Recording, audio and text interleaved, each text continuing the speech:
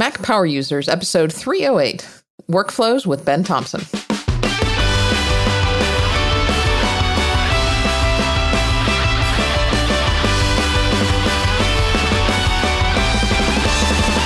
Welcome back to another episode of the Mac Power Users podcast. I'm Katie Floyd alongside David Sparks. Hey, David.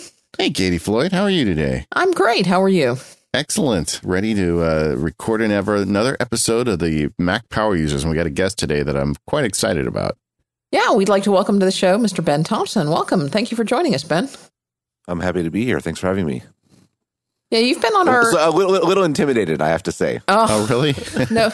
Ditto, brother. Ditto. Yeah, you've been on our list for a while, and you're a pretty big fish. We're glad to get you. Well, I feel woefully disorganized in the presence of you guys, but we'll see how it goes. That's all of us, man. That's why we're here. If we had it all figured out, we wouldn't need the podcast. Fair enough. Anyway, for those of you who don't know Ben, Ben is the proprietor of Stratechery, which is a website and a newsletter where he spends a lot of time talking about business and technology. Ben's been kind of looking at this stuff for 20 years. He worked at Apple. He worked at Microsoft. And you're just one of the, if I can say, I guess I can toot your horn, right? You're one of the premier technology/business bloggers out there. And whenever I don't understand what's going on, like why did Apple have the biggest quarter ever and everybody says their stock is tanking? I don't understand that. So I just go read Ben's website and he always explains it very nicely. Well, thank you. I appreciate that. Yeah. He also, Ben, in addition, also, I know you do a lot of speaking on Wall Street. You've got the Exponent podcast, EXPONENT, if you're listening at home, where he talks about a lot of this stuff. So, we've always enjoyed having Ben as a resource in the community. And I got to spend some time with you at WWDC last year and started to realize, what? Ben is not just a smart guy. He's also a nerd like us. So we have to get him on the Mac Power Users to tell us about how he's pulling all this off. No, it's super interesting. I mean, I think what you I'm not lying when I say that one of the things that I think is key to that I write about and comes to mind when thinking about this sort of stuff is the idea of comparative advantage. And that is the idea that different people should focus on what they do best and then ideally get other people to do the stuff that they're not so good at. And the idea of everyone kind of specializing as a group makes you more productive. And that applies to companies, and I think it can apply to individuals. The upshot of it is I don't feel that my comparative advantage, as I hinted at before, lies in being particularly organized or having workflows figured out. But I think the one thing I do get pretty intuitively is this idea, and I think that's a lot that gets at how I think about my work and getting stuff done. And it applies to my analysis broadly. So I am slightly intimidated to be talking to the experts, even if we are all struggling, as you say. But I'm glad to be here, and thanks for the kind words. Well, Ben, why don't you start by telling us a little bit about your background? How did you get started? How were you interested in tech and started following business and technology? I have a very kind of circuitous route to where I'm at, which I think is a good thing in a few different respects. I actually studied. I went to school in Wisconsin. From Wisconsin, studied political science, which is obviously not about technology. Although in school I studied a whole host of things. I think I switched my major multiple times from something like what I started with mechanical engineering, then computer science, and so I have a bit of that background. Where I go to then psychology, behavioral science, and law. Then I ended up with political science. You kind of see me moving across the spectrum. But every time I switched my major, I would reschedule out like every class I was going to take until I graduated. Which I imagine some of the folks listening to this can relate to, taking that sort of attitude. By the end, I'm like, this is stupid. I'm just going to change my mind again. So I'm just going to take classes with great professors. I don't care what the subject is. And I think the moral of the story is probably obvious. I had a fantastic last few years of university. Learned things, took classes that at the time I would never have considered, but just because I knew the professor was or they were recommended by people I trusted, learned a really true kind of the truest aspect of like a liberal arts sort of education, like just opening your mind and thinking about things in new ways. And that's sort of been the philosophy that I took that I've taken in life broadly is, the problem with having a sort of like 5-year plan or a 10-year plan is the biggest problem is that you might succeed. And having succeeded, you will get there and look around and realize the world shifted while your eyes were so focused on your goal that you miss what was happening. And so I've tried to adopt a philosophy of being in the moment, certainly not being too obsessed with the future, certainly not obsessed with the past, and just being in the moment and trusting that when the opportunities come along, I would take them. And it sounds all pat and right now, because it's easy to say, to quote, or to reference, kind of Steve Jobs' famous Stanford speech, you look backwards and all the steps make sense. But that's not always the case going forward. And, so after school, I wanted to travel, see the world, came to Asia, just did the whole classic teach English, travel sort of thing. Came to Taiwan, loved it here. Actually wanted to go to Japan, but I missed the deadline to apply by a day when I had the idea. And then a friend of mine was from Taiwan, so no, that's cool. Thought I'd go back to graduate school, something in the liberal arts, be a professor or something like that. I did get back to graduate school 6 years later, but I was going to business school, and I had a wife and a kid in tow. And from there, this went to Apple, then Microsoft, and all along, even from kind of junior high school on, I'd always been following technology, and particularly even from that point on, the business side, I just thought it was very interesting going through the .com era, the bubble, all that sort of thing. And I guess my background, my family doesn't have really a business background at all. It never really occurred to me to go into the business side of things, but it turned out, my wife deserves a lot of credit for helping me kind of open my eyes to that opportunity. And then I got to graduate school, and I mentioned the comparative advantage thing. I realized a lot of these sort of concepts like comparative advantage, like game theory, like thinking about things as systems, was naturally the way I thought. All this came very naturally to me. And now I kind of had words and the language to articulate what I was trying to say. And, the idea of having a blog about this, I thought was interesting. I mean, for one, just from a very practical perspective, we really enjoyed living in Taiwan. My wife wanted to come back, and there's not a lot of jobs, expat jobs in Taiwan anymore. A lot of those kind of shifted to China, in particular. And so I I could do a blog like John Gruber or something like that.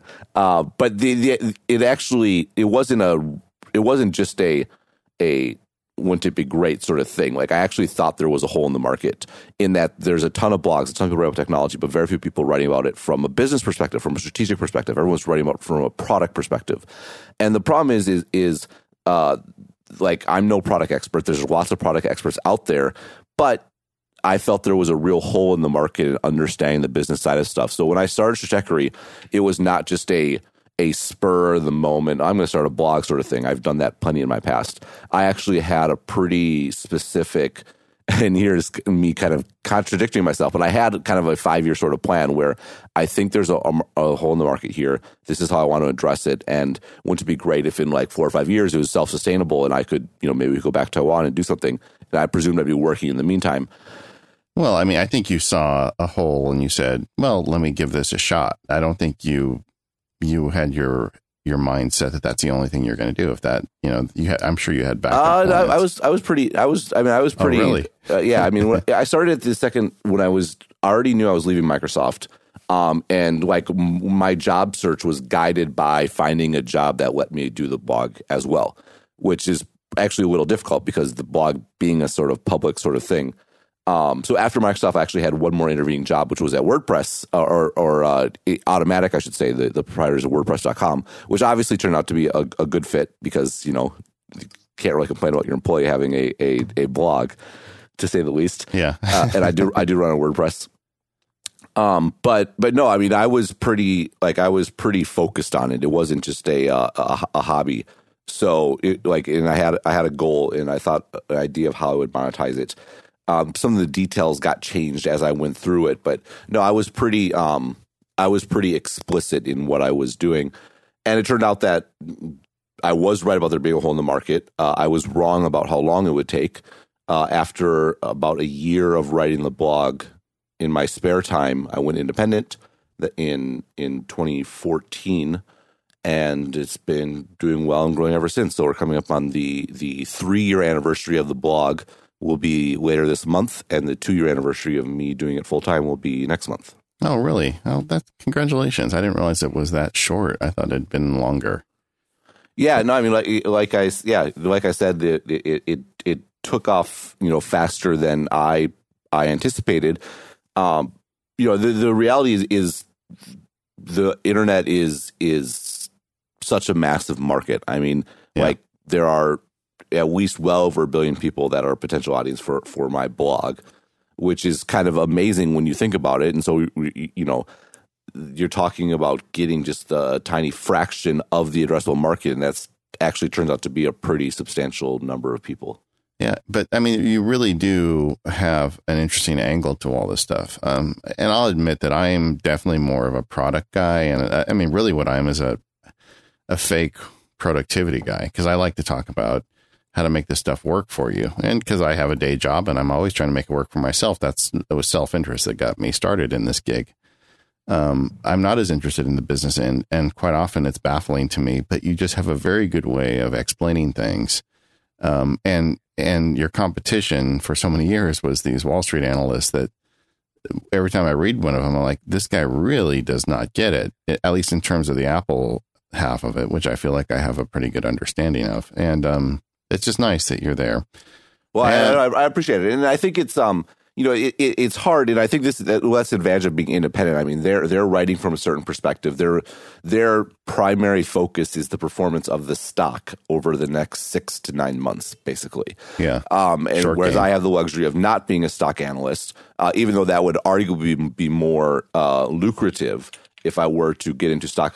I mean, one reason why I think I'm able to make money, and the way I make money is you can go to striker.com, you can read, I usually do 1 free article a week, but then I do 3 additional articles that are pay only. And so that's $10 a month or $100 a year. If I was doing stock picking, I could raise that price probably significantly. But the fact that what I do write does have an impact on how people make money, whether those people be in Silicon Valley. I have a lot of people who work in tech companies. Like I said, they know product inside and out, but maybe they don't have as much of a business background. So I'm very valuable to them. I've a lot of people in the kind of sort of VC, but also a lot of people on Wall Street and a lot of subscribers. And like what I write actually impacts their ability to make money. And so that's certainly something that is an advantage for me in making a living off of doing this. But yeah, I mean, Apple was a great. I was fortunate. There's a couple things that are fortunate as far as timing for me. When I started the blog, that was in the middle of the Apple is doomed, Samsung is going to be dominant sort of time period, and that was so transparently ridiculous to me that it provided a lot of fodder for articles. I think one of my most cited early ones was basically right at the peak of that, saying that Samsung is screwed. They're going to be in big trouble, and that obviously turned out to be the case. So that was good to get started. And, so actually John Gruber gave a really glowing review and link to me about a month in. And that helped, get off the ground a lot. So, I've mentioned that before, but I definitely owe him a lot of credit and thanks for that. So, and then, the other thing with the company I was working for is Microsoft. I left Microsoft on June 30th, 2013, and 2 days later, Steve Ballmer announced this big reorganization, and I wrote like 3 articles about that were very widely spread. And then they bought Nokia, and I wrote an article about that was like, this acquisition makes no sense. That one was everywhere, and then he quit. And they got a new CEO, so they gave me like a nice solid 6 months of great subject matter for me to write about. It's like the political elections for the late night comedians, right? No, exactly. And I was coming out of Microsoft. I'd been in the middle. I was working on Windows. I'd been, I was just a peon, but I was in a position where I was able to get, I think, some really valuable insight on their thinking, but more importantly, just understanding how big companies work and how culture affects big companies and in decision making and the way you see the world. And that being so fresh, I think really gave me a unique perspective on all the changes that were happening there. And it's been gratifying to see how Microsoft has shifted. I mean, not to toot my horn, but really very much in the things that I called for 2013, that's what they've done. And it's been great to see them be so successful doing that. And I'm actually a big admirer of Satya Nadella. I think he's done a great job. And yeah, they're I think they're doing great. So, but I'm using their apps all the time now on the iPad without even like twisting my nose up. Yeah, no, I just switched Office 365 from Google Docs actually, but we can talk about that probably later in the show. And that's actually one of the points I want to make is in addition to being the smart guy that you are and what you are doing tons of research, you're running a small business, the subscription service, and you're living in Taiwan and running this business with largely many, many U.S. contacts. And I don't even know how you're doing all this stuff. So that's why we got you in here today is we want to talk to you about how you're pulling all this off, Ben. And at the end of the show, we're gonna even though it's out of our usual order wheelhouse. Yeah. Well, I was going to say I had a different word, but I think I might get in trouble if I use it. But we can go to, I think we want to talk about the March event a little bit. What the word is. We might lose our clean tag if David says what the word is. Yeah, we better not. That gets me in trouble sometimes. I do get in trouble. But anyway, so let's talk about that. You want to do the first ad spot before we get into Ben's gear? Yeah, let's do that. Okay. Well, I want to talk about our friends over at Market Circle and their application Daylight. Since Daylight started sponsoring the show, we've been hearing from all sorts of listeners that have small businesses powered by Daylight. Daylight is a small business Swiss Army knife. That's my phrase. I don't know. It does everything. It manages contacts, and it doesn't just manage contacts, but it allows you to manage the relationships between contacts, which can be really key when you're running a small business. Even allows you to run sales opportunities and links to those contacts. And then you also have the ability to track tasks, projects, sales opportunities. All this stuff happens right in the application. It's a native app that works with the native app it works with native apps on the Mac. So you've got Apple Mail or Calendar. You can just use them and it ties right in. And everything talks to each other. So the data is just managed. It's a really great way to conquer all those challenges that come with running a small business. And like I said, we've had people that are attorneys and doctors and manufacturers. We just had several people write in that say how much they love it since they started sponsoring the show. It's multi-platform, so you can get it on your Mac and iOS, and it downloads the data so you can work with your data from anywhere. A lot of these cloud service things, you've got to be connected to the internet or you lose everything. That's not a problem. And also because it's made by people who love the Mac and iOS, it doesn't have a silly web interface. It's a real app. They've been around a long time. They continue to refine it. Now they've got a way to store your data for you. If you want, you can have them actually be the cloud host of your data, which a lot of people are doing. But if you want to store it yourself and host your own data, they've got offline data for you to manage yourself. Very flexible and productive, and it can grow with the size of your business. Now, once you go to marketcircle.com, and you can find out about all their products, but Daylight's the one we're talking about today. It's spelled Daylite, marketcircle.com/Daylight. You can learn a lot more.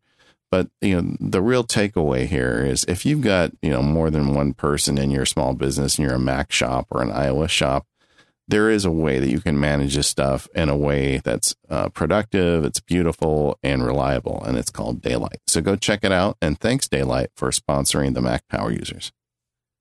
So, Ben, as David alluded to before the break, you mentioned, you are living and working in Taiwan, but I would imagine that a lot of the business that you do day to day is with people who are based in the States.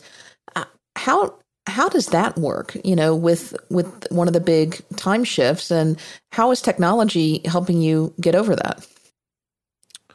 Well, I mean, the impact of technology on my being able to do what I do can't be overstated. I mean, just even the ease of living here. I think having things like Skype, which we're talking on, is made a big difference in just being able to stay in contact. And now with things like Twitter and Facebook and similar services, I don't feel disconnected by any means. In fact, I think there's actually a real advantage to living here for a few reasons. I mean, one, I'm not in Silicon Valley, which I think is helpful by not kind of being in the bubble. Two, being in Asia, seeing what's going on here. I think the way that mobile is important here is much more profound than I think it is in the U.S. But then three, I work during the day, and then I send out my newsletter, around 7 p.m. or so, and people wake up and it's in their inboxes. So the times that actually works from that perspective. Certainly coordinating can be a problem. I usually do, meetings in the mornings, like now it's 9:24 a.m. Yeah, and it's 8 p.m. Eastern as we're recording this. So yeah, 8. Right.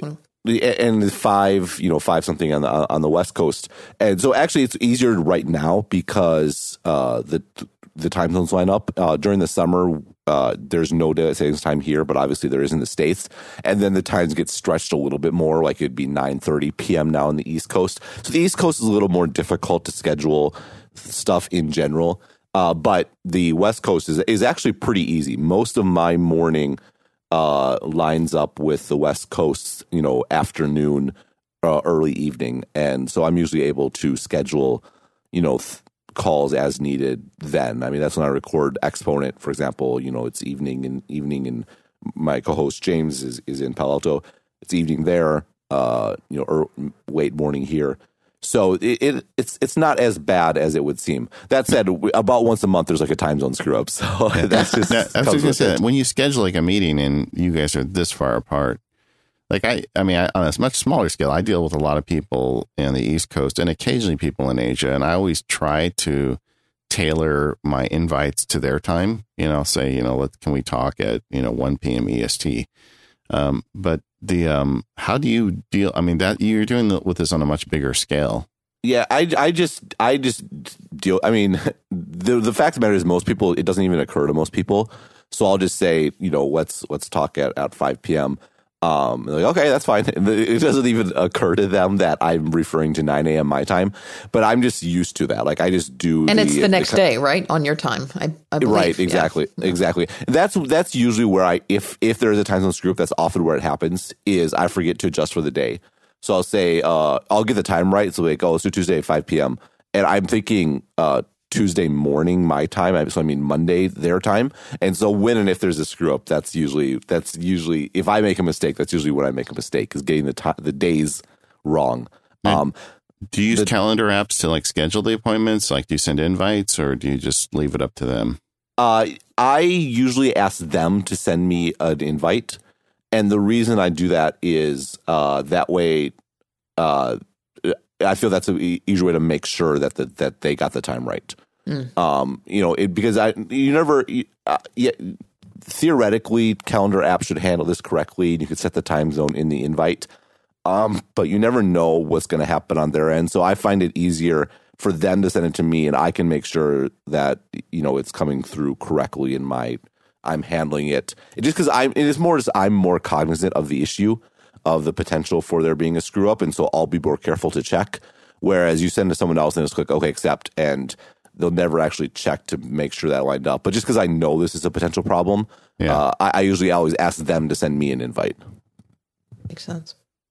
And then the telephone, is that all internet based telephone stuff, or is it Skype or? Yeah, so I mean the telephone thing's interesting. I mean, well, in part I barely talk on the telephone at all anymore now. I think like most people. And so messaging is a lot of it, but which we can get to the messaging part in a second. But so the way I do telephoning is I have a Google Voice number, and that Google Voice number, 4 words. So it's a little complicated, but that Google Voice. So the problem with Google Voice isn't in most countries. Skype has much broader coverage. Yeah. And so I have a Skype in number, so people can call a number to ring Skype. The problem is that with Skype, you can send out text messages, but you can't receive text messages from that number. And I want people to feel like it's like my goal with all this sort of stuff is for people not to have to deal with the fact that I'm abroad. Like I just want them to treat me like a normal person, or almost that they don't even realize it. Right. No, exactly. It should be totally transparent. So what I do actually is I give out my Google Voice number. And so people can text that number and it'll show up on the awful Google Voice app, but it will show up. And then that number actually forwards to a Skype number in the US. So I have a Skype in number. And then that Skype number will actually, I have both Skype in and a Skype out. So that Skype number will then ring my phone in Taiwan. So you can call my number and it will ring my phone in Taiwan. And then what I do if I go to another country, or whether it be the US, so the US, I maintain an account with AT&T, a prepaid account. I go back enough that it stays active, and you can do things to stretch it out. Like you can change it to like a longer term sort of thing so that it stays active. And when I go to the US or I go to any other country, I usually always get a local SIM card.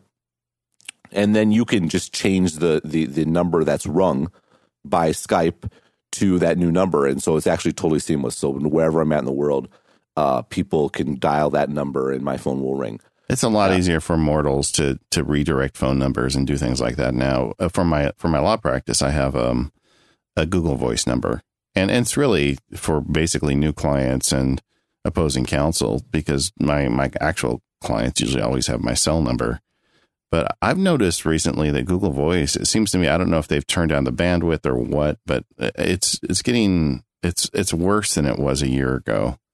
And I don't know if that's just the slow death to a Google Voice, but I'm starting to think I may have to like go and actually pay somebody and get a VoIP vendor to handle that number for me. I'm sorry. Oh, sorry. Go ahead.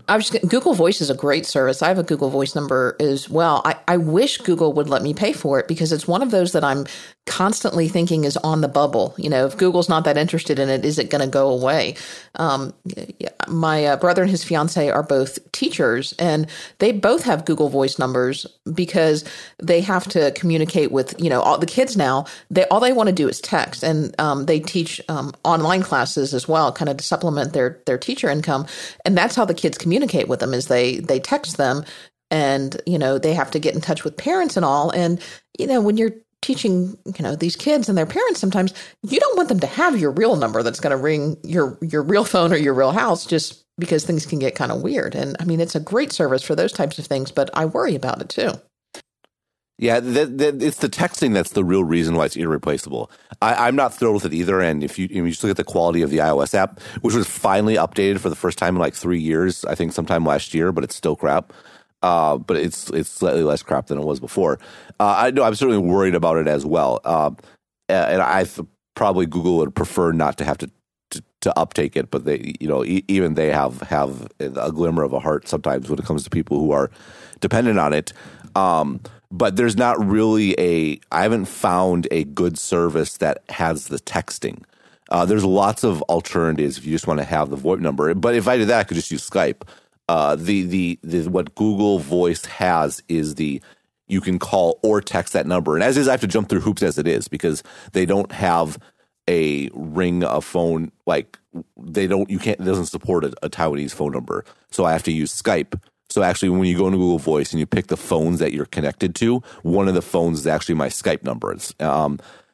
So it's not, but the fact that the texting part is seamless is a key thing. That said, I rarely use it anymore. Yeah, and I know that just from our friendship that you're a big Slack user as well, so you're kind of moving some of the stuff off to other places. Yeah, I mean, probably the biggest one is a big one for me has been iMessage. So, a lot of people I have contacts with, I mean, because iMessage will work across borders. The one thing I have to take care of, and this is, there's a few bugs with iMessage, and this is one that gets me a lot, but I have to make sure when I send a new message from iMessage, you can choose in settings, both on the Mac and on the phone, instead of sending it from your phone number, you send it as being from your email address. Yeah. And this is important because if it's from your phone number and you go to another country and you change your SIM card, charged. Yeah. No, you're not going to. It's either it has to be. You're just not going to get the message. It disappears in the ether. The problem is there's a bunch of bugs around this.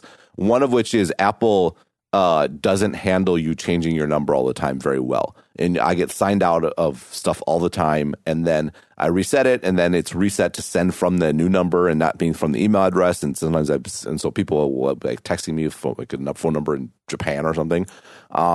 And there's just lots of bugs around this. I was talking to someone about this actually. He's like, yeah, well, the problem is no Apple employee changes their phone number because the company pays for your cell phone service. And so they go to another country and no one has this experience. Yeah. Which is irritating and probably true. But iMessage is the way I communicate with a lot of people. And frankly, I broke my arm at the end of last year, and I actually really wanted to use Android. I picked up a Nexus in part because I try to use Android every now and then just to make sure I'm up to date on the platform and again, I don't write about it from a product perspective, so I'm not that worried about it. That doesn't really impact how I write about it, but it's still a good thing to be. And frankly, the biggest pain in the neck of switching it was iMessage. I mean, knowing that that wasn't available.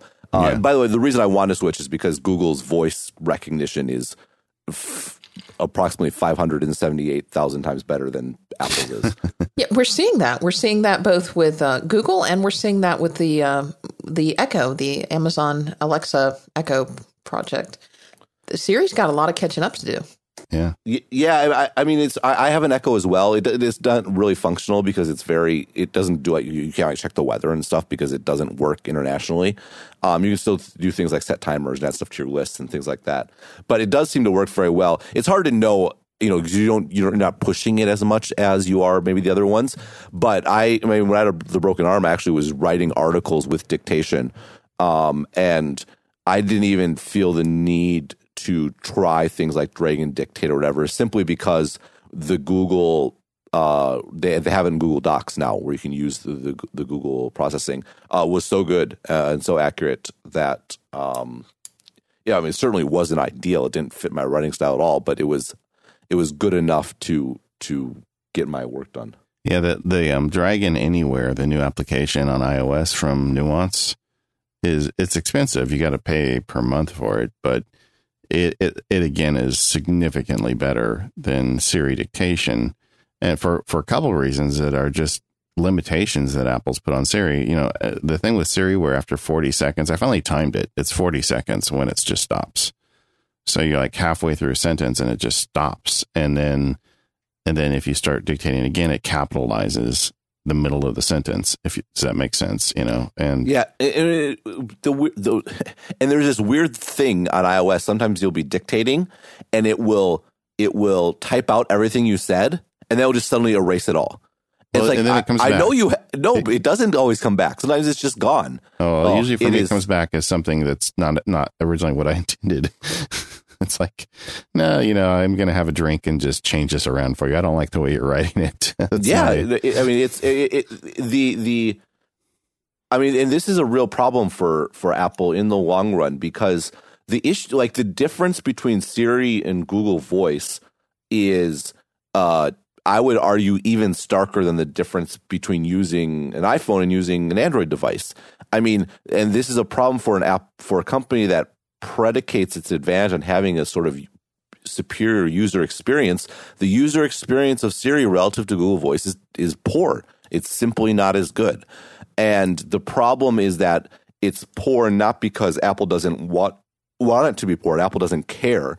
I mean, it's because Apple just doesn't have the data, the processing, the processes, the sort of people, the internal incentives, the sort of company mindset to be great at cloud services broadly, and that's something that's going to be very hard to change without changing the fundamental nature of the company. I mean, what makes the company so great at things like the iPhone, at physical products, is this sort of push for perfection and in delivering a final product. The problem is there is no final product when it comes to the cloud. The cloud is all about setting up a process where you learn and you iterate continuously. And that's very much in contrast to the way Apple approaches product development for a physical product like the iPhone.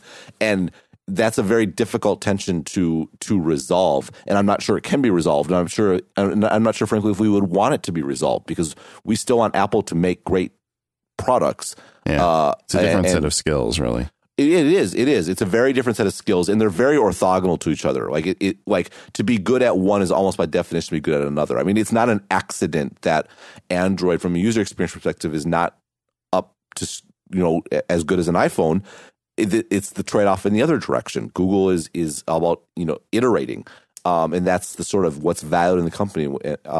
And Apple iterates, but it's iterating from like a yearly, like very deliberate sort of perspective, not from a sort of self-healing, continually,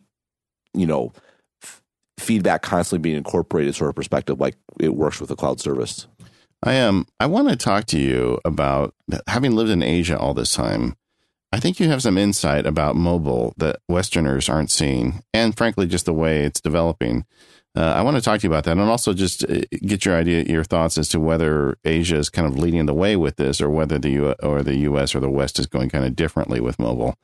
But before we do that, why don't we take a minute to talk about our second sponsor?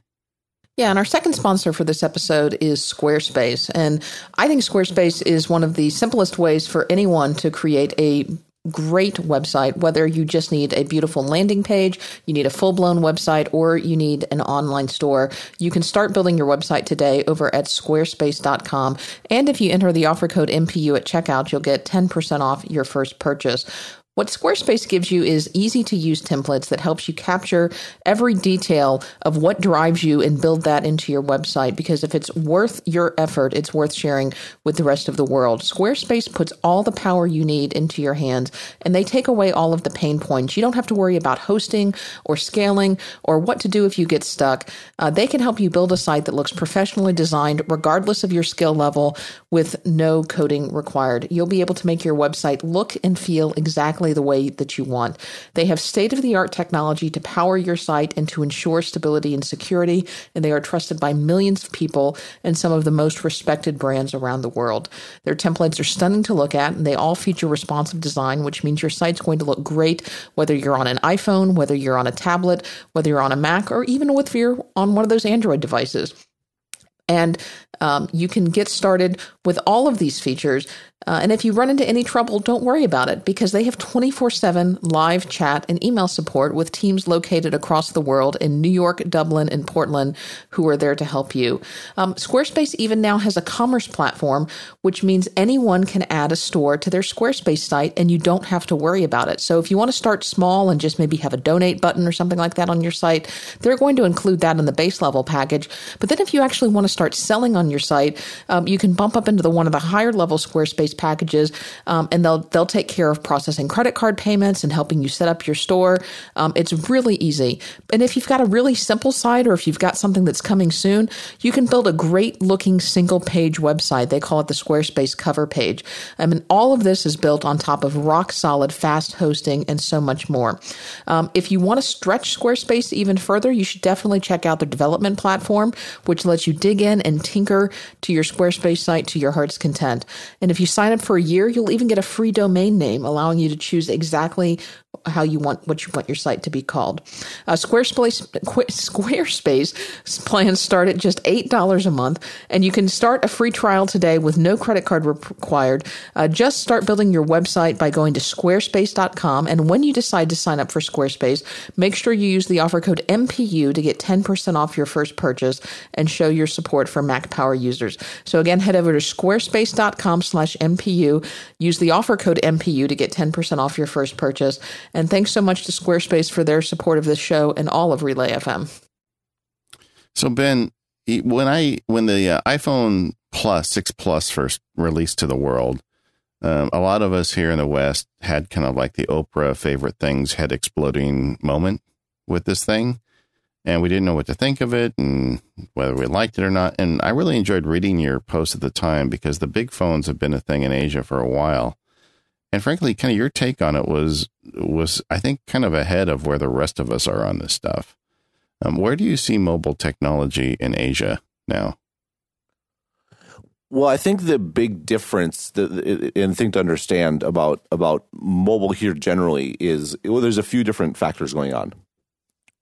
The first and most important is that even in Taiwan is a pretty rich country. I think it's like 14th richest in the world or something like that, and has been very much ahead of the curve as far as adopting technology. So a lot of people did have PCs here, but not to the extent as in the U.S. and certainly the vast majority of Asia. Most people didn't have their own computers, so their smartphone was their first computer. And what that meant was the amount of, to use the jobs to be done by the phone was immediately sort of much greater and much more substantial for the phone here than it was in the States. And in the United States, there's still a lot of stuff that we instinctually do on a computer that most people would do on the phone. And I think you see more and more, I think, your listeners can probably identify with this, doing more and more things on their phone that they used to do on their computer. But it's been a gradual shift away from the PC. And by PC, I mean Mac and Windows, just the PC broadly, towards the phone. Whereas in most parts of Asia, everything was immediately on the phone. So the phone was much more important and much more the center of people's computing existence much earlier than it was in the U.S. And I would argue is still to a greater degree than in the U.S. I characterize it as, for here, the smartphone was a leapfrog technology. And what I mean is, it became much more central here much more quickly because it was people's first computing device, whereas in the U.S. it's most people's second computing device. And so the amount of jobs that people in the U.S. ask their phones to do is less than it is here. And so when you think about that, and when you think about those jobs aren't just like calling people and texting, but also things like certainly being a camera, being a, social networking, but also watching TV, lots of, that sort of thing. And you add in the fact that urban areas in Asia generally are much denser. There's much more use of public transportation, whether that be buses, whether that be subways, trains, all that sort of thing, where, again, the phone is a much better object to use. Just the allure and the utility of having a bigger screen, of having more area to work at. And you also the fact that most people here carry bags, even men, and, you have a place to put it. The market need and expectation and usage of a large phone was super obvious here. And it was obvious, right from the get-go. As soon as I think, Samsung was earlier this, HTC quickly followed, having these sort of big phones. And I think, frankly, Apple was caught by surprise. The thing to remember is Apple, I think Apple designed the iPhone 5 to be a response to this, but you remember Apple has like 2-year lead times minimum. Yeah. So, the iPhone 5 came out in 2012, which meant in 2010, they were thinking about it. But that was before Samsung really, I think, came out. I think the first Galaxy came out in 2010. And so Apple's like, okay, we'll make it a little bigger. But the problem is by 2012, it was already obvious the iPhone 5 was too small, but it was too late. It didn't go far enough. Yeah. Right. And so that was when they started designing the iPhone 6, was probably around the 2012 timeframe. And then, obviously they jumped all the way in full bore, and you see this explosion in sales, and a huge portion of that is certainly in Asia in general. And there was a ton of pent up demand. There was a lot of people. That was really the last factor where, I think right now the iPhone position is very strong, in part because I don't think most people, even though it's presented in the press as, well, which has the better camera, which has the better, faster processor. Well, that's not how people make decisions. I think the way smartphone buying works now is it's first iPhone or not, and then you get into, if not, then you get into the details. And for some people, those details matter, but for most, they don't. But the last decision factor that mattered more than iPhone or not was big screen or not. And the big screen mattered more than having an iPhone or whatever for a lot of people. And once Apple kind of fixed that, they got not just people upgrading, but a ton of new users, and really closed down the one big advantage that Samsung at all had, relatively speaking. Yeah, I'm all for. Go ahead, Katie. I was going to ask, where do tablets fit into this? Are they just not nearly as popular? So you don't have an iPhone and a tablet, so it's not necessarily as important. So it's more important that the device that you have be that one larger device? Yeah, I think that, tablets add complexity. And I think that, again, this is I think more of the tablet makes more sense in the U.S. context, where you have the big house and you have your computer in the den or in the office, and you have your tablet on the couch and your phone in your pocket when you go outside. You live here, and you're in much smaller housing, much more dense. You're much more, your personal space is much less. And I think just having a smartphone that's always with you on your body is just something that makes lots of sense from a logistical perspective, makes lots of sense from a practical perspective. Like, to balance another device isn't really worth the trade-off of having to deal with that, frankly. And especially once the phone was big, the real kind of any reason you might consider a tablet was gone now. Yeah, once the phone got big enough that it's essentially a small tablet.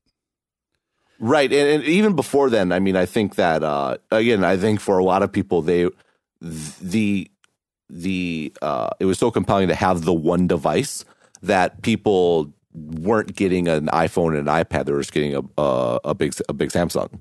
And then when the iPhone came out, then they got a big iPhone. And I think tablets really, there are tablets here, there are iPads around, but I think they're even less of a thing here than they are in the U.S. So when you say that the phones are doing more jobs, because in my world, it's like writing. There's so many research. There's a lot of stuff I do that the phone really is not very good at. What types of other jobs are phones doing, predominantly in Asia?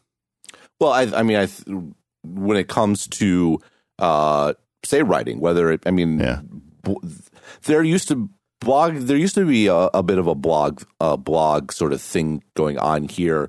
Now it's almost all about Facebook, and it's all done on the phone. Even posting photos, editing photos. Like, the photos are a huge thing. Obviously selfies were really a big thing here before they were in the U.S. and that continues to be the case. And Instagram is very, very popular. I remember my wife is Filipino, and we'd have these relatives come visit and stay with us from the Philippines, and they were doing all these, and this was flip phone days. This is, I think, before the iPhone even existed, and they were always taking pictures of themselves with these little flip phones and these terrible resolution cameras, and I couldn't understand what they were doing. And over the Philippines, it was a big deal way before it was here. Totally. And it's interesting because this is another area where I think Apple was behind and they didn't get it in part. One of Apple's, Apple is designed in California, and all their product people are kind of in the same, they have offices around the world, but they're all in Cupertino. Yeah. And there's things you do miss with that. And I think this is another example. Like, the selfie thing has been a big deal for a long time. The original iPhone didn't even have a front camera. And for a long time, the front camera was really poor. And you notice over the last couple of years, like, the quality of the front camera has been improving even faster than the quality of the back camera. And for good reason. I bet it's used more on a lot of phones on this part of the world than the back camera is. Yeah. And there's whole workflows. They're editing apps, and like, people will do a selfie and it goes to like 47 different apps and they attach different things, and it's all iPhone centric. And really, I think one of the biggest mistakes that analysts make generally when thinking about technology is they get too caught up, is they undervalue convenience and how important that is to the way normal people use technology. And the convenience of taking your photo on your phone, having it on your phone, going through this workflow, going through it, typing a note, writing about, like, we'll be on vacation. Every time we go on vacation, my wife does a big Facebook post every day with a bunch of photos and describing what we did that day. And I kind of like, mention it to her, like, man, you're writing these massively long posts basically on your phone. She's like, yeah.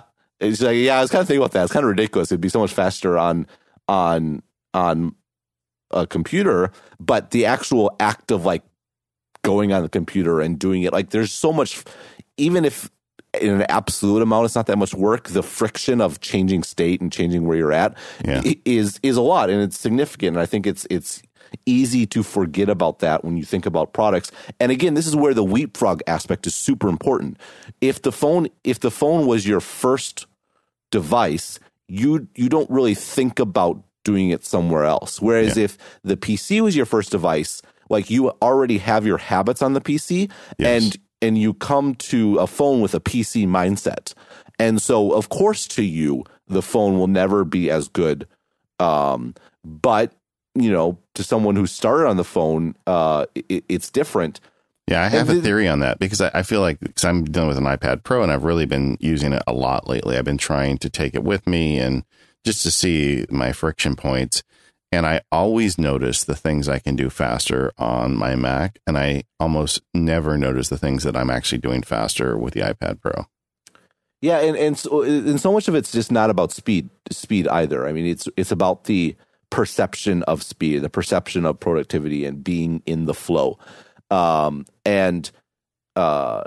think that's certainly the case. And there's lots of, it's certainly something that I am cognizant of with myself. I mean, I think I use my phone probably more than most people, for reading and stuff like that. But I would think some of that is just from exposure. I mean, you're over there where that's kind of the norm. So you do adopt some of it, I would think, just because you're there. Yeah, I think that's part of it. And all the other aspects of, more public transportation and more walking and just having the phone with you certainly applies. But there's also the fact that,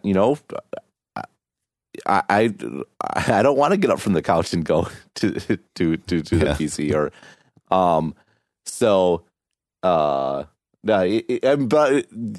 more and more, I will be sitting at my desk and looking on my phone and reading on my phone. And, I don't know, it's funny how those things change.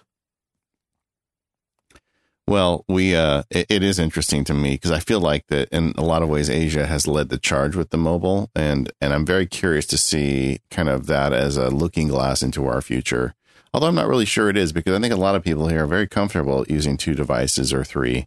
I feel that way, where everybody's trying to battle it out to say, are you this iPad? Are you Mac? Are you iPhone? David just has one of everything. Yeah, I mean, I'm lucky enough I can afford to have one of each, and I use the appropriate device at the appropriate time. And, everybody, I guess, has their own poison, and that's mine. Yeah, well, but again, you as you mentioned, you're fortunate to have all those devices. 2, you've already gone through the hard work of figuring out a workflow, having that all work together. The fact of the matter is, there's a learning curve is the right word, but there's a barrier to getting to that. And so you can see, yes, if I look at this rationally in the long run, figuring out what's best for an iPad, what's best for a Mac, what's best for a phone, and then properly allocating what I do to those different things is a great idea in theory. But that requires you to, 1, do the work to set up your workflow, both on the different devices, and also to make sure you can sync stuff back and forth, which still isn't perfect. So what about 2, you now? Are you using... I think just 2, there's you're embracing the cognitive load of having to decide every time you do something, which device should I do it on? Yeah. And this is a big thing for me, and this is something that I sort of instinctually reject. I don't want to have to make unnecessary decisions, and I don't want to have to think every time, where should I be doing this or whatever. That's something that I find very tiring personally. I mean, it sounds like a stupid thing, but it's like, it's like the whole Steve Jobs, like wearing the same thing every day sort of thing. Like, I don't want to waste my thought cycles on figuring out where should I be doing this job. Yeah. Even if theoretically I'm not being as efficient as I could be. Right. Yeah. Well, that's a different kind of efficiency. Yeah. That probably leads us into an interesting discussion of, what are the tools that you're using to get your work done? What is your current setup and what are your workflows for those things? But before we do, David, why don't we take a quick moment to talk about our next sponsor? Yes, I would like to. That's our friends over at Smile and PDF Pen. Now, I talked about how Daylight is a Swiss Army knife for small business. PDF Pen is a Swiss Army knife for handling PDFs. See, this is a show all about Swiss Army knives apparently today. But so you can't take this show with you on an airplane, apparently. No, actually, they would take it away from you, or you might have to hide it in the planter, and then you can pick it up, when you come back. Anyway, so PDF Pen really is just an amazing tool that allows you to deal with PDFs. Everybody, no matter where you are in life, you're going to have these digital documents thrown at you. That's the way people manage documents these days. And frankly, it's so much easier than the old days where you had to, kill a tree and print out paper and sign it and then lick a stamp. It's just nuts. But PDF Pen Pro brings a lot to the table. It has all the standard tools, like you can add signatures. You can go in and edit text. Do you ever get like a PDF and it's just got a little like one word spelled wrong? With PDF Pen, you can go fix that without having to regenerate the whole thing. You can even make adjustments to images. And one of my favorite features of this application is it does optical character recognition. Because when you get a document, you want the ability to scan it and to be able to search it and be able to work with the words. And PDF Pen handles that for you. It can even take a PDF document. I do this all the time. It makes other lawyers crazy because they send me a PDF thinking, now I have him. He can't change this document because I'm sending it to him as a PDF.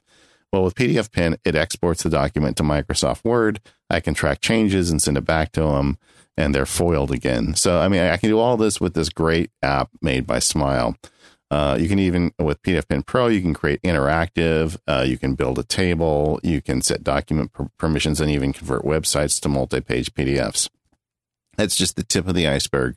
This has been, in development many years. They're now in version 7. You can edit the OCR text layer now. Just amazing stuff. I chuckle listening to our friends over on some of our other Relay podcasts when they talk about bait stamping. They don't understand what it is. Well, as a lawyer, I can tell you bait stamping is really useful if you do that kind of thing. PDF Pen has got you covered on that as well. So anyway, go check it out. You can learn more from smilesoftware.com. PDF Pen Pro costs $124.95, and it features everything that PDF Pen has, plus the ability to create interactive PDFs and all those other great tools I was talking about a minute ago. This is the solution for handling PDFs on your Mac. They've got a version for iOS 2. So I was just in it earlier today on my iPad Pro. Ben, I made the decision. I was going to do that job on the iPad Pro, had my pencil out, using highlighting and writing little annotations in the margin. I love the way you can just kind of get in there and write with the Apple Pencil. Oh, man, it's so great. These guys are on top of it. They are always keeping the software up to date as Apple changes things and taking advantage of the most recent features. It's a great company and it's a great product. Go check out PDF Pen from smilesoftware.com. Thank you, Smile, for all of your support. The time I did use I still use the iPad now primarily, almost exclusively for doing the drawings I do on Stratechery. I use paper. Yeah. But the time I used the iPad the most was actually when I was in graduate school and putting all the readings on the iPad. Then taking notes there, not having to carry around like these huge printouts. Like I'd have to still, back then you still had to buy the packets, but then I would literally scan them all in. Yeah. And then, that was the iPad. Probably. Yeah. It was back when the iPad first came out. And it made a big difference. I was really the first one to do that. I mean, so I'm no productivity Luddite, by any means. Yeah, I admired that. I knew as soon as when I first started reading your blog, from the beginning, you had these great little hand-drawn animations where you would do a chart or something. And it's kind of a brand for you. I mean, it's just kind of nice that you can say, hey, this guy made this himself, and you make your points very cleanly with that stuff. I like the way you do that. That workflow where you take a PDF and, the ad spot's over, but, I do use PDF Pen for this part, where you take a PDF and you scan it into OCR, and then I put on the iPad Pro, and then using split screen, I can swing like a website in or whatever I need to compare it to, or even better, I use Dragon Anywhere, which I was talking about earlier. So I'll have 2/3 of the screen for the PDF and 1/3 of the screen for dictation. And I'll go through with my pencil and mark it up, and then I'll just dictate my thoughts into Dragon, which does a better job than Siri. And man, that workflow is better than anyone I've ever had for managing documents in a long time.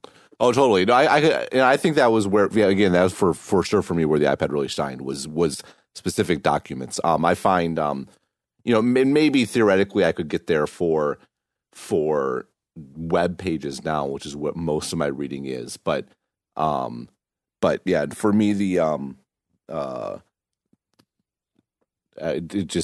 hasn't worked as well. Katie loves the iPad Pro so much she's going to get two of them and duct tape them in the middle so you can fold them like a book, right? Isn't that what you're going to do, Katie? Yes, that is exactly what I'm going to do. Yeah. So you get two of them, you could mount them on your desk and get an external keyboard and mouse, and you'll recreate the PC. Yeah, I've already picked up the duct tape. Excellent. Artisanal. Yeah, I was gonna get colored duct tape. You can buy that now. There you go. Yeah. Johnny would only approve colored duct tape. Okay. So before we're going to talk about what gear you're using, though. Yeah, let's do that. So you got the Palm Pilot, the Windows 98. What else you got going? Well, it's funny. It is funny when I started Stratechery. At the time, I was moving. I had a Mac that I'd had for several years. It was getting pretty old. It was when I had in graduate school. I also had a Windows PC from Microsoft because I was at Microsoft, and I had a ThinkPad from there, which I love ThinkPads, by the way. Do you get in trouble there if you walk around with an iPhone? I've always wondered. So right now, everyone so when the iPhone first came out, everyone at Microsoft had iPhones. And then obviously when the Windows Phone came out, there's a big push to get that. But a lot of people still held on to iPhones. So I actually did as well. And there were quite a few people that had them. But there's kind of pressure to get a Windows Phone. But now that Microsoft has shifted, correctly to we're a services platform that works just as well with iPhone as we do with anything else. By all accounts, everyone has iPhones again. So I think the vast majority of actually mobile devices at Microsoft now are iPhones. So it's not strange at all. Don't quote me. I mean, you can quote me. I know. I'm just I have no data on that. But I also had a Chromebook at the time, and I am a huge Chromebook fan. Actually, I think it's and again, a big part of it is really the cognitive load aspect. A Chromebook is to me much more like an iPad than it is a Mac or a PC, in that it just works. Like there's no updates, there's no bubbles coming. Like the way the OS 10 gives me update bubbles and crap constantly, it just drives me up the wall. There's no cognitive load to using a Chromebook, especially if you do. There's a couple tricks you can do to basically make web pages feel like they're their own apps. Like you can basically bookmark a page into the taskbar and then have it open as an individual window, and so it's not a tab in a browser. So using a Chromebook is very different than using Chrome on a Mac, in that it feels much like there's different applications. And I'm a big fan of it. And actually, when I started Stratechery, I actually at the time was using a Chromebook almost exclusively. And so for probably the first year or so, the vast majority of posts were written on a Chromebook, a Pixel specifically, which has an amazing keyboard. And then I had the iPad for the drawings. And that in part impacted my workflow that I even use today, even though I do most of my work on a Mac. And that is, I'm definitely very biased in favor of cloud-based solutions. So on one hand, there's things that I do that have to be in the cloud. So I mean, I post to WordPress. I use the WordPress interface. I have MailChimp for sending mail. I have forum software. I have things like Stripe and Memberful, like my membership management, and all these are all web apps. So something that I do use a lot is the name is escaping me now. What's the I was thinking about this before I just had this up because I always forget the name. It's basically an app that lets you create apps that are basically web pages. It's the one that basically makes a specific browser app. Fluid. It's called Fluid. Yeah. It's like a single site browser is what it is. But basically, a lot of people use that for Gmail, for instance. Yeah, and so for all those things, so I have a one for WordPress, I have one for my forum, I have one for MailChimp, I have one for Memberful, I have one for Stripe. They're basic, and then I give them their own icon. And I don't like searching around for tabs and finding out where stuff is. Like, so sites that I use regularly, I use Fluid to have them be their own site. But I also do my writing in a web app. I use a site called, or an app called Draft. It's draftin.com. And it's I mean, I can't speak of it more highly. It's basically a text editor online, but it's for writing. It's not for like code or something like that. It also has an amazing transcription ability where you can upload a file, or you can just insert a YouTube file or something like that. And then it has keyboard shortcuts to start and stop the recording. And then you can transcribe, and it works really, really well. I actually use that quite a bit. Okay, wait a second. You have to explain that one to me. So I could record something on my phone and just upload it to them? You could. I mean, I use it mostly on the Mac, but it does work on the phone.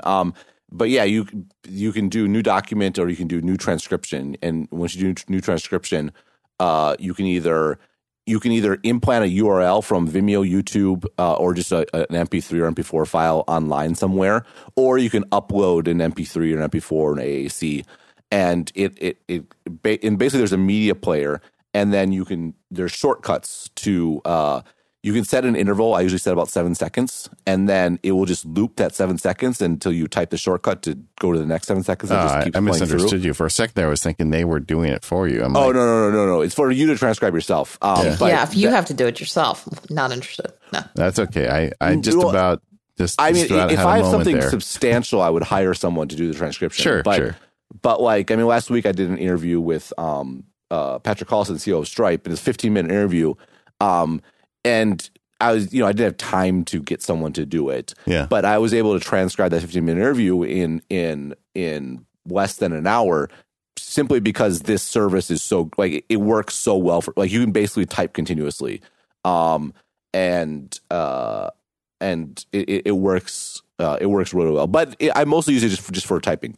And I'm a big believer in I know you kind of made a reference in the opposite direction in one of your ad reads, but I'm a big believer in the cloud, and using software in the cloud as opposed to on my Mac for a few reasons. One is it just feels safer to me in that the way it's saved constantly. I had a period where I was having trouble with my Mac and it was crashing all the time. And like, you never lose anything because it's always saved. It's accessible from anywhere. I mean, I like the idea that anything can happen to, and I've been this way for a while, in part because I was very early on Dropbox when Dropbox first came out, like way back in 2008, 2009. And I've always had all my stuff there. But the idea that if something happens on my computer, I could literally walk into a store, buy another computer, and be up and running in 30 minutes. And that's even more the case with most of my stuff, where I can just go to an internet cafe, or I could go to wherever and immediately be productive and get the stuff done that I need to do. And I'm not dependent on any one device. Like, the more stuff that's in the cloud, I think the better I feel about stuff. The one exception is, obviously, there's occasional places where it doesn't work. I mean, now more and more flights have Wi-Fi, including Trans-Pacific flights, so that's even less of an issue now. But I mean, I will open up an actual text editor and write in there if the connection's See, shaky. I don't like that. For me, I'm all for cloud storage of files, so you get those benefits. But I like native apps. I just feel like they're usually they usually work better. They usually got better features, and I find native apps to frankly be more stable than doing it in a web browser where, who knows what's going to go wrong at some point. No, totally. And so I'm partially agree with you. So, for example, I hate doing mail on the web. I always want to do mail in a native app. And so I mentioned that I switched to Office 365. In part, that is because to have a shared mailbox. So if you have like an assistant or someone that's checking a shared mailbox, Google Apps only supports that online. You can't have a shared mailbox that you can access offline.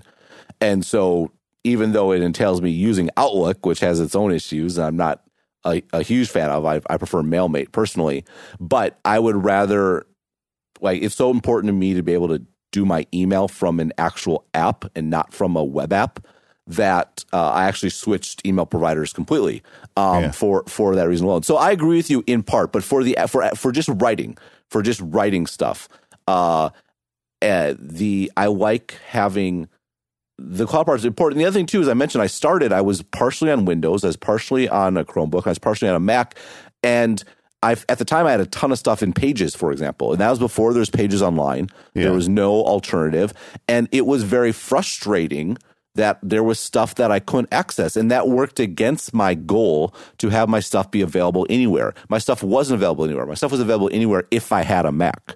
And I didn't like having that restriction on me. No, I get that. I totally get that. But I'm curious because if you're going to write on the web, I mean, usually the go-to these days, or maybe it's not so much anymore, was Google Docs for such a long time. Where I said Google Docs, that's the one. They sync it better. You know, it's not particularly pretty, but if you want to put words in place and collaborate and everything, you can do it. But you're using draftin.com.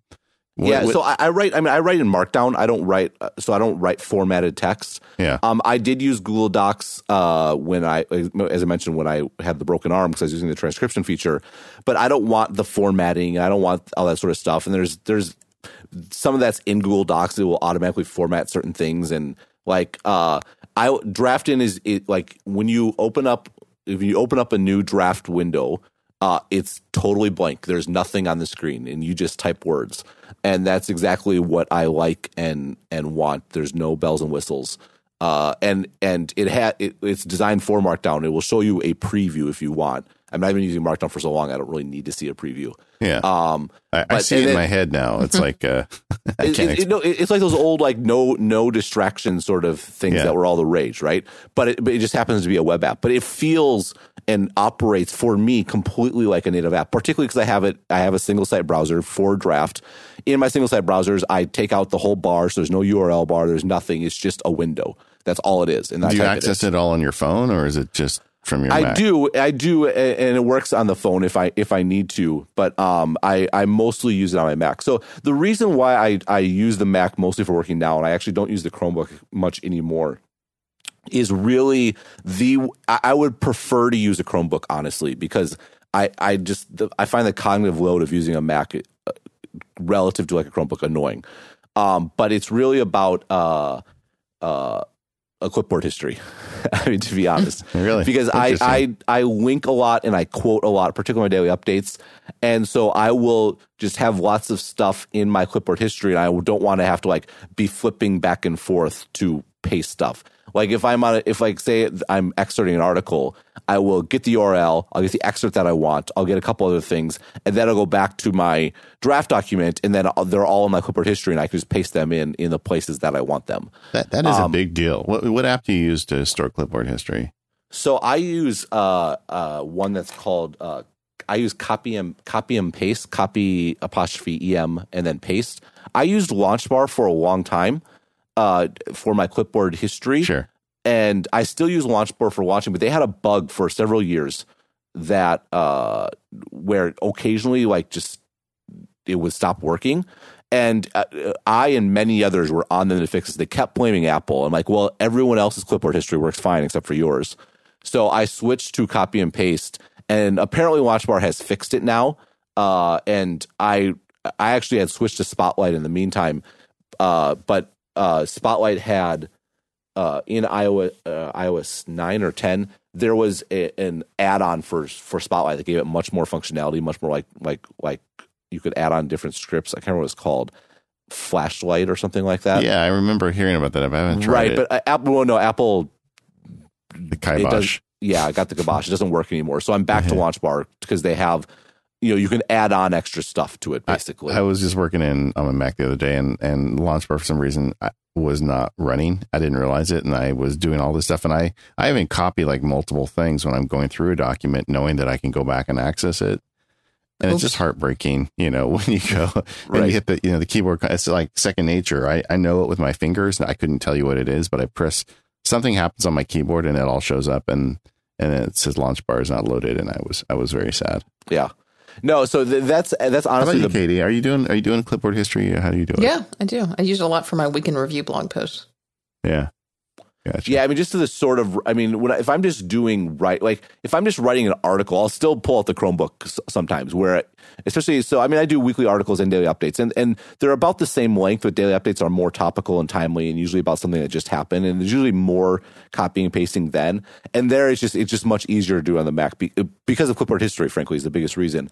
And also, on my Mac, I have the Mac hooked up to two two monitors, and so I have basically three monitors on my desk, and so I can look at multiple things. When I'm writing an article, though, which tends to be a little more kind of like maybe theoretical and focusing, drilling deep on one thing, I will still sometimes pull out the Chromebook in part just because it's better for focusing, and it's the Pixel remains a great. The keyboard's fantastic. The screen's beautiful. And I'm not flipping back and forth and doing a lot of, copying and pasting. And it's still a great experience for that. And that's why, and I can Draft, is on both because it's a web app.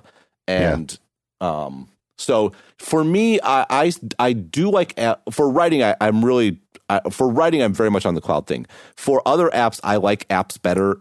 I like using actual apps as opposed to web apps better, like Mail and other sorts of things. But I'm very hesitant to use something that is one platform only. So I use an outliner to keep track of some links, and I like outlining in general, but I've switched from Omni Outliner, which I adore. I love it. It's amazing. But I use Workflowing now because I don't like the fact that Omni Outliner means I'm restricted to a Mac. That makes me uncomfortable. It's a constraint that is not necessary anymore, and so I don't want to. So it's mostly cross-platform, or there has to be a web component at least for me. Is it? Yeah, because for me, a big deal. I make decisions in the app quite often if they have iOS versions or not, because to me, I think I treat the iPad similar to the way you treat your Pixel. It's something where sometimes I want to go for Starbucks for 2 hours and just work on one thing, and the iPad is great for that for me.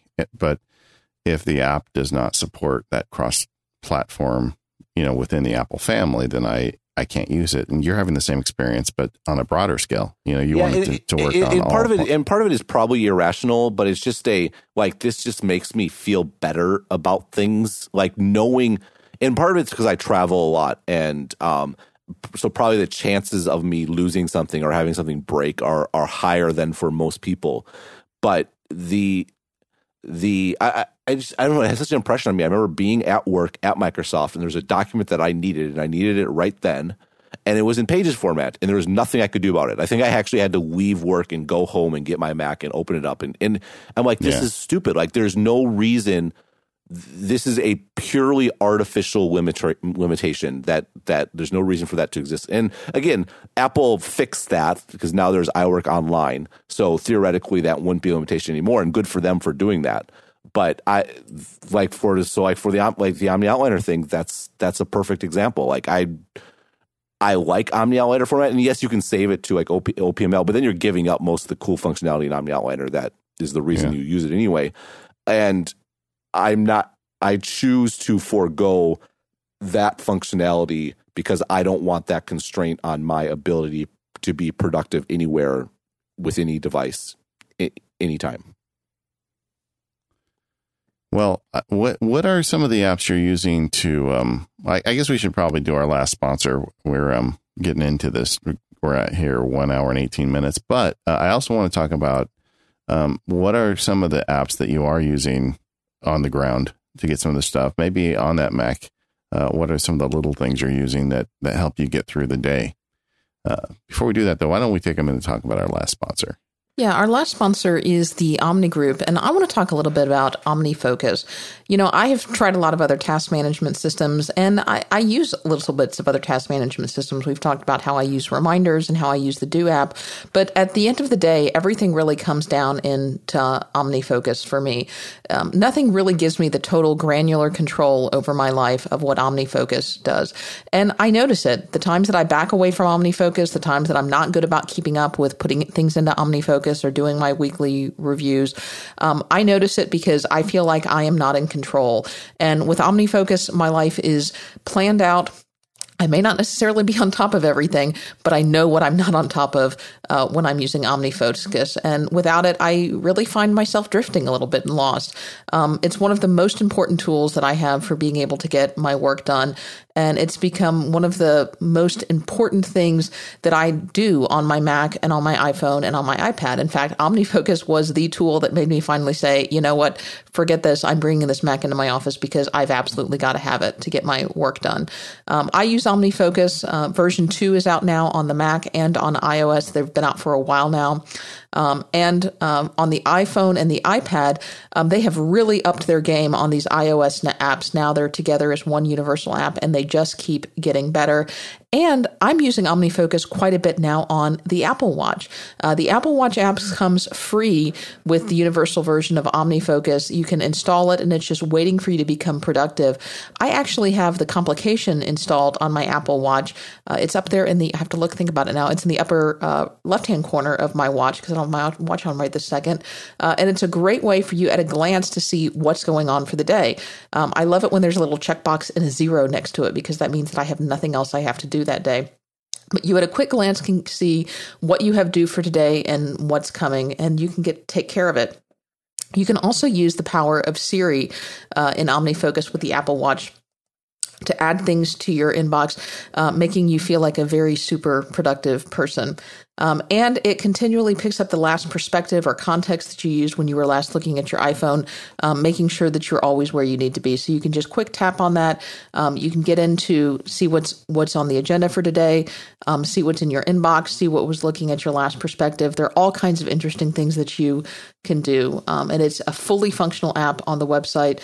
On the Apple Watch. You can get a demo of it if you'd like to see it on their website so you can get an idea of how it looks and feels before you go ahead and buy the Universal OmniFocus iOS app by heading over to omnigroup.com/OmniFocus where you can play around with the demo and find out a little more.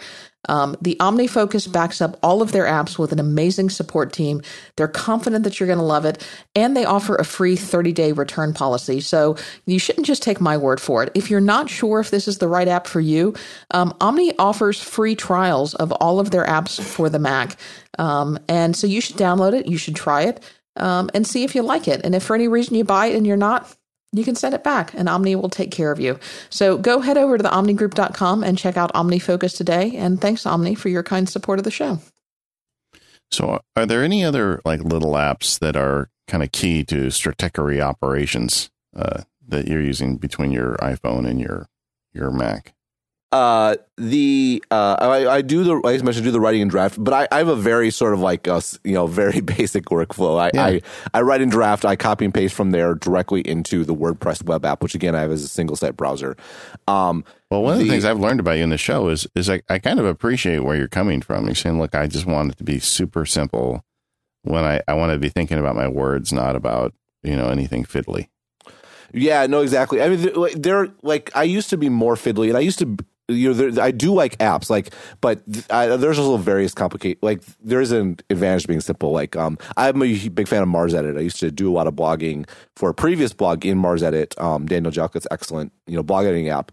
But I have I have a custom. My site's pretty custom, and there's certain fields and stuff like that it don't quite work with Mars Edit, unfortunately. But also there's the aspect of, again, I like having a workflow that is very transferable between computers, and using the app is part of that. For all WordPress's, warts and challenges, it works. It works for me. So one of the things I've noticed during the show is you haven't talked much about your iPhone. Do you use it much for work, or is it just kind of a communication device for you? Yeah, I do the vast majority of my reading on the iPhone, frankly. I will do research type work more on the Mac, particularly when I'm doing something. But when it's just my day is split in half, where half is the actual writing, but the other half is just reading. I am just reading all the time. Yeah. So a big part of that is just news. I'm reading, tech meme, all the stuff that happened. Reading various apps, reading Twitter and Nuzzle is an app I find very valuable for kind of elevating the stuff in your your Twitter stream that's worth reading. Yeah. So Nuzzle, for people who don't know, is an app that looks at what the people you follow are interested in, and they send an email. People that you follow on Twitter. Yeah, exactly. And it's actually a really great way to kind of get to the nut of things that may be of interesting in your community. Right, particularly for the sort of articles that you're not going to go to directly, but that kind of bubble up. So that's important. A lot of my stuff though is just original like news, like so whether it be reading the Times or the Financial Times or something like that. Do you do RSS? I mean, do you have a bunch of sites that you daily check? Do you pull them in through RSS feeds? I mean, how do you kind of source all this stuff? I know you mentioned Nuzzle, but other ways. So I used to be a big RSS reader, particularly when the iPhone first came out. Having being able to read RSS, RSS was amazing. Actually, I've been reading on my phone for. So this is another thing. Like I think I've been a little ahead of the curve on this. Like I've been reading and using my phone, particularly for reading, for years. Like since like my first cell phone in 1999 or whatever. I remember racking up a massive bill because I was reading on like the 3 lines of text using WAP. Like I got RSS. I got RSS configured on a flip phone. So I've been doing this for a long time. Yeah, and then I was a big Nokia user for several years, and they had pretty nice big screens. And I think I used to use the Net Newswire when they were acquired by Ranchero. I think they had a nice online, actually WAP interface that I used to use quite a bit. And then obviously the iPhone came out, and I think a lot of people, the iPhone was the first time they really conceived of the idea of like reading on their phones. I'd been doing it for nearly a decade at that point. So I've always been very, very device centric when it comes to reading and consuming content. And I read a ton, just constantly. Interestingly, I've kind of fallen off the RSS bandwagon, in part because it's one of those things where it just gets too much and too overwhelming. And I always mean to get started again, particularly because there's a few people that write where like I think RSS is best for people that you want to read everything they write, but they don't write enough to warrant going to their site, to check if there's something there. And the problem is general. One, your list ends up getting too full and you have too much stuff, and then it's just another inbox. But then two, right now it's kind of a pain to add sites and get started and it's like this sounds stupid, but it's just one of those things that just haven't gone to the trouble of getting it reconfigured again. So I don't use it as much as I would, as I probably should. So no, I don't. Sounds like you have enough material to read as it is, though. Well, and again, a lot of what I do is just original source stuff, and so I read stuff like earnings calls. Like I'll read like transcripts on earnings calls and things like that about different companies, and I find that very valuable. And I just read a lot of news, a lot of stuff that happens. And really, what I'm offering with Checker, I think, is assimilating lots of different stuff and putting it together. And there's tools I use for that. I mean, I any link that's remotely interesting, I save into Evernote, which is a terrible application, and I would not recommend anybody use it. But it is cross-platform, and you can it has a what's the word on Mac where you can a sharing button. Yeah, it's an extension button order extension. Thank you. Yeah. Yes, it has an extension, and so it kind of works. If there's stuff I know I want to write about and I have links, I will open up Workflowy, the outliner tool I mentioned. I'll open up Workflowy on my phone and I'll paste it in there, and so I collect a lot of stuff. But honestly, I just happen to have a very good memory, frankly, which is not good. I don't recommend working this way. But a lot of stuff like I remember I read that somewhere. And so kind of retaining that and then being really good at Google, it gets me a lot of stuff as well. Well, I think one of the mistakes we make as humans, and this is something that I hear from people with respect to a lot of apps, is that just because the computer can collect the data doesn't mean we can process it all. So like when you get like a Pocket or an Instapaper, you'll just start dumping stuff in there and you'll open it one day and there's like 3,000 unread articles, or they do the same thing with RSS. They subscribe to so many feeds that, it's got 1,000 unread every day. And I think if you can find it in your heart to really pare that down. Those services like that could be a lot more useful. Yeah, and I definitely think that's the case. And what a big thing for me with computers was kind of accepting that there's I like the idea of everything being very organized and tagged and in folders and stuff like that.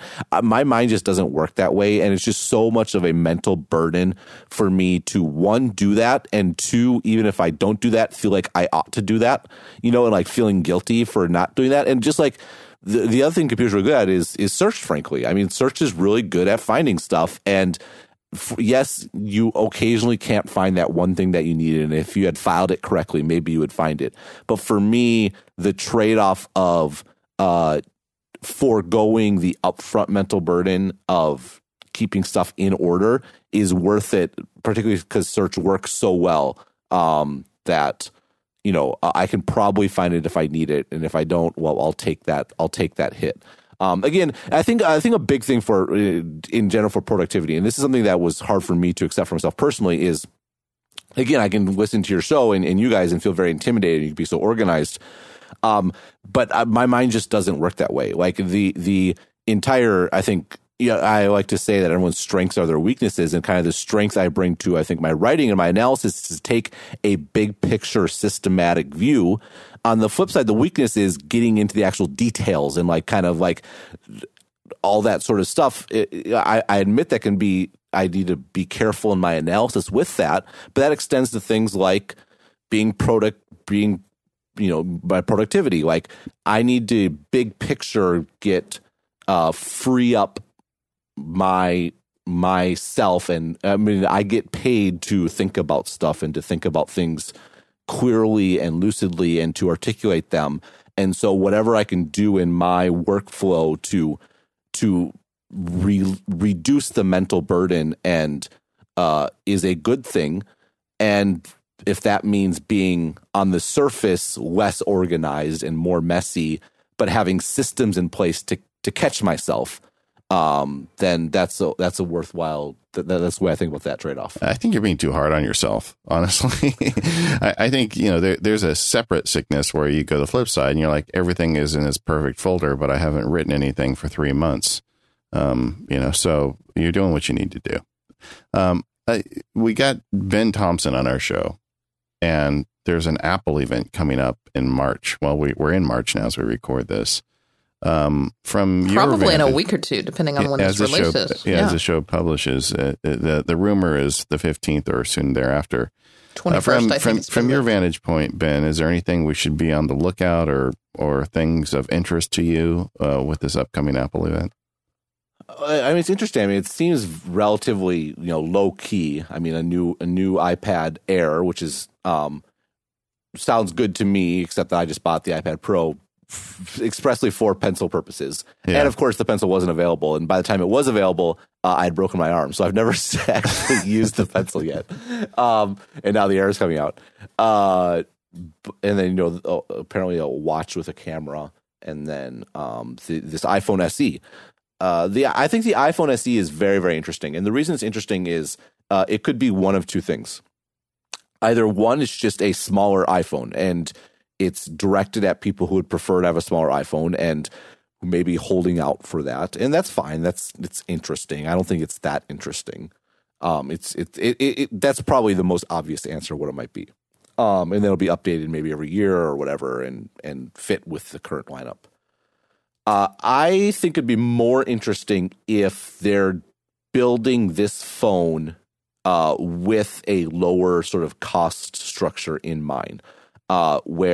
And they plan on building and manufacturing this phone for 4 years or 5 years or something. In other words, it's an iPhone, but it's actually the first iPhone that really is designed for a long run lower price point. And yes, it may be more expensive when it comes out, but in the long run, they want this to be, the iPhone 4 kind of stuck around for longer. And so Apple is actually selling 4 models, but it was only on sale in India and a couple other markets like that. I'm curious. I could certainly see a case where this iPhone SE is less about 2016. It's more about they're still selling the iPhone 6e in like 2019 in India for like $200. And well, we hear every couple of years, okay, this will be the finally time that Apple starts to try and push into the lower, market for phones. And, that was the big rumor with, was it the 5C, right? Yep. And I think it really wasn't. It really wasn't. And I think it turns out the 5C was really just like the iPhone 5 was really hard to manufacture, and it was costing them too much money to make, and they didn't want to have to keep making it for a few years. I think in retrospect, it seems, from what I've heard and various reasons, that it was really just it was more born of necessity than anything. The iPhone just 5 was really hard to manufacture. Whereas the SE, I wonder if it might be what we thought the 5C was. And again, this is all relative. Apple's not going to make cheap phone. You can buy a phone for $25 now, or a smartphone. Yeah. I mean, Apple's not competing in that market, and again, Apple, like the decision-making process around buying a phone is iPhone or not, and then you get into price and features. And that's such a powerful position to be in the market. Apple is not threatened by super cheap phones. They're not. The fact of the matter is, though, there is, particularly I think about this phone as potentially being the India phone, where the income, even on the high end of the spectrum, is much lower than it is compared to like China, where you, at the end of the day, you are going to have a bigger market the lower your price. It doesn't mean it's a low priced phone or they're competing for the low end. It's just expanding the definition and size of the high end that Apple, pretty much dominates. Again, we'll see. This is all speculation at this point, but I think it's a very interesting device, and so we'll see what it looks like. Well, it's something to be aware of and see how exactly they pitch it. Yeah. I mean, I don't think this. What I'm getting back to, the bifurcation here is this a phone? It's very easy for people, particularly in the U.S. or in the West, to think about it from your perspective. I mean, that's just what you're used to. It's like, when I schedule times with someone, I don't even bother telling them my time because they're not even aware of it. And that's no fault. Like, people are busy. They have stuff to worry about. They don't need to think about what's happening in other parts of the world. But Apple does. Apple is a global company. They make most of their money outside of the U.S. now. And, I suspect when the SE comes out, people will be looking at it from an American lens or a U.S.-centric lens, and maybe that's what it will be designed for, to be just a smaller phone. But I suspect that to really understand this phone will take a more of a global perspective. But we'll see. Ben Thompson. I'm sorry, Katie, go ahead. Well, no, I was just saying, I can't help but wonder if we're going to get to the point with these phones, similar to where we've been with the iPad for a while, where it's not necessary, especially in emerging markets where price is a much bigger concern, to upgrade every year or every other year. I mean, that's something that many of us in the United States have had the luxury to do, but people aren't upgrading their iPad every year or every other year because they don't need to. They find the one that they've had works just fine. And as we see the hardware reach a certain level, I think we're going to see more of the updates become about what can the software add to this, not necessarily what is the hardware adding. I don't know. Absolutely. No, I think that's absolutely the case. Well, I think there's a couple points to make. One is, I think the one mistake a lot of people do make when talking about emerging markets is they look at kind of like the average income, and that's to really, and like, so like when the 5C came out, like, oh, that's the same price as the average monthly income in China. The problem is that China has 1 billion people and massive inequality, and the implications that are being 1 billion people and massive inequalities, there are a lot of people making a lot of money, and that's why the iPhone has been so successful there, because there is a lot of rich people in China that can afford an iPhone, and the iPhone is very much and so it's interesting because there the iPhone is, the status aspect of owning an iPhone is significant. I mean, you're not going to be someone who can afford an iPhone in China and not have an iPhone. It's inconceivable. And for that reason, actually, that's one of the reasons why it's Apple's strongest markets, because you also have to have the newest iPhone. And that's why the S versions will add a new color. Like, everyone in China has, of a certain socioeconomic status, has an iPhone 6S that is rose gold, because when you see a rose gold big iPhone, it's obvious you have the most recent version, and that's something that's important. And so that aspect, in some respects, that it's actually more an emerging market. That said, for sure, the biggest competition to new iPhones is iPhones that people already have. And so I agree with you completely. The hardware is reaching a point where it's getting good enough. I actually think, though, it's a bigger issue, or just as big anyway, in developed markets like the U.S., where it's like, well, do I really need to update? But your broader point is absolutely the case. And I think that's the concern for Apple is not that they're going to lose market share to Android, because they're not, particularly in the high end. It's the pace of upgrades and that will slow them down before anything else does.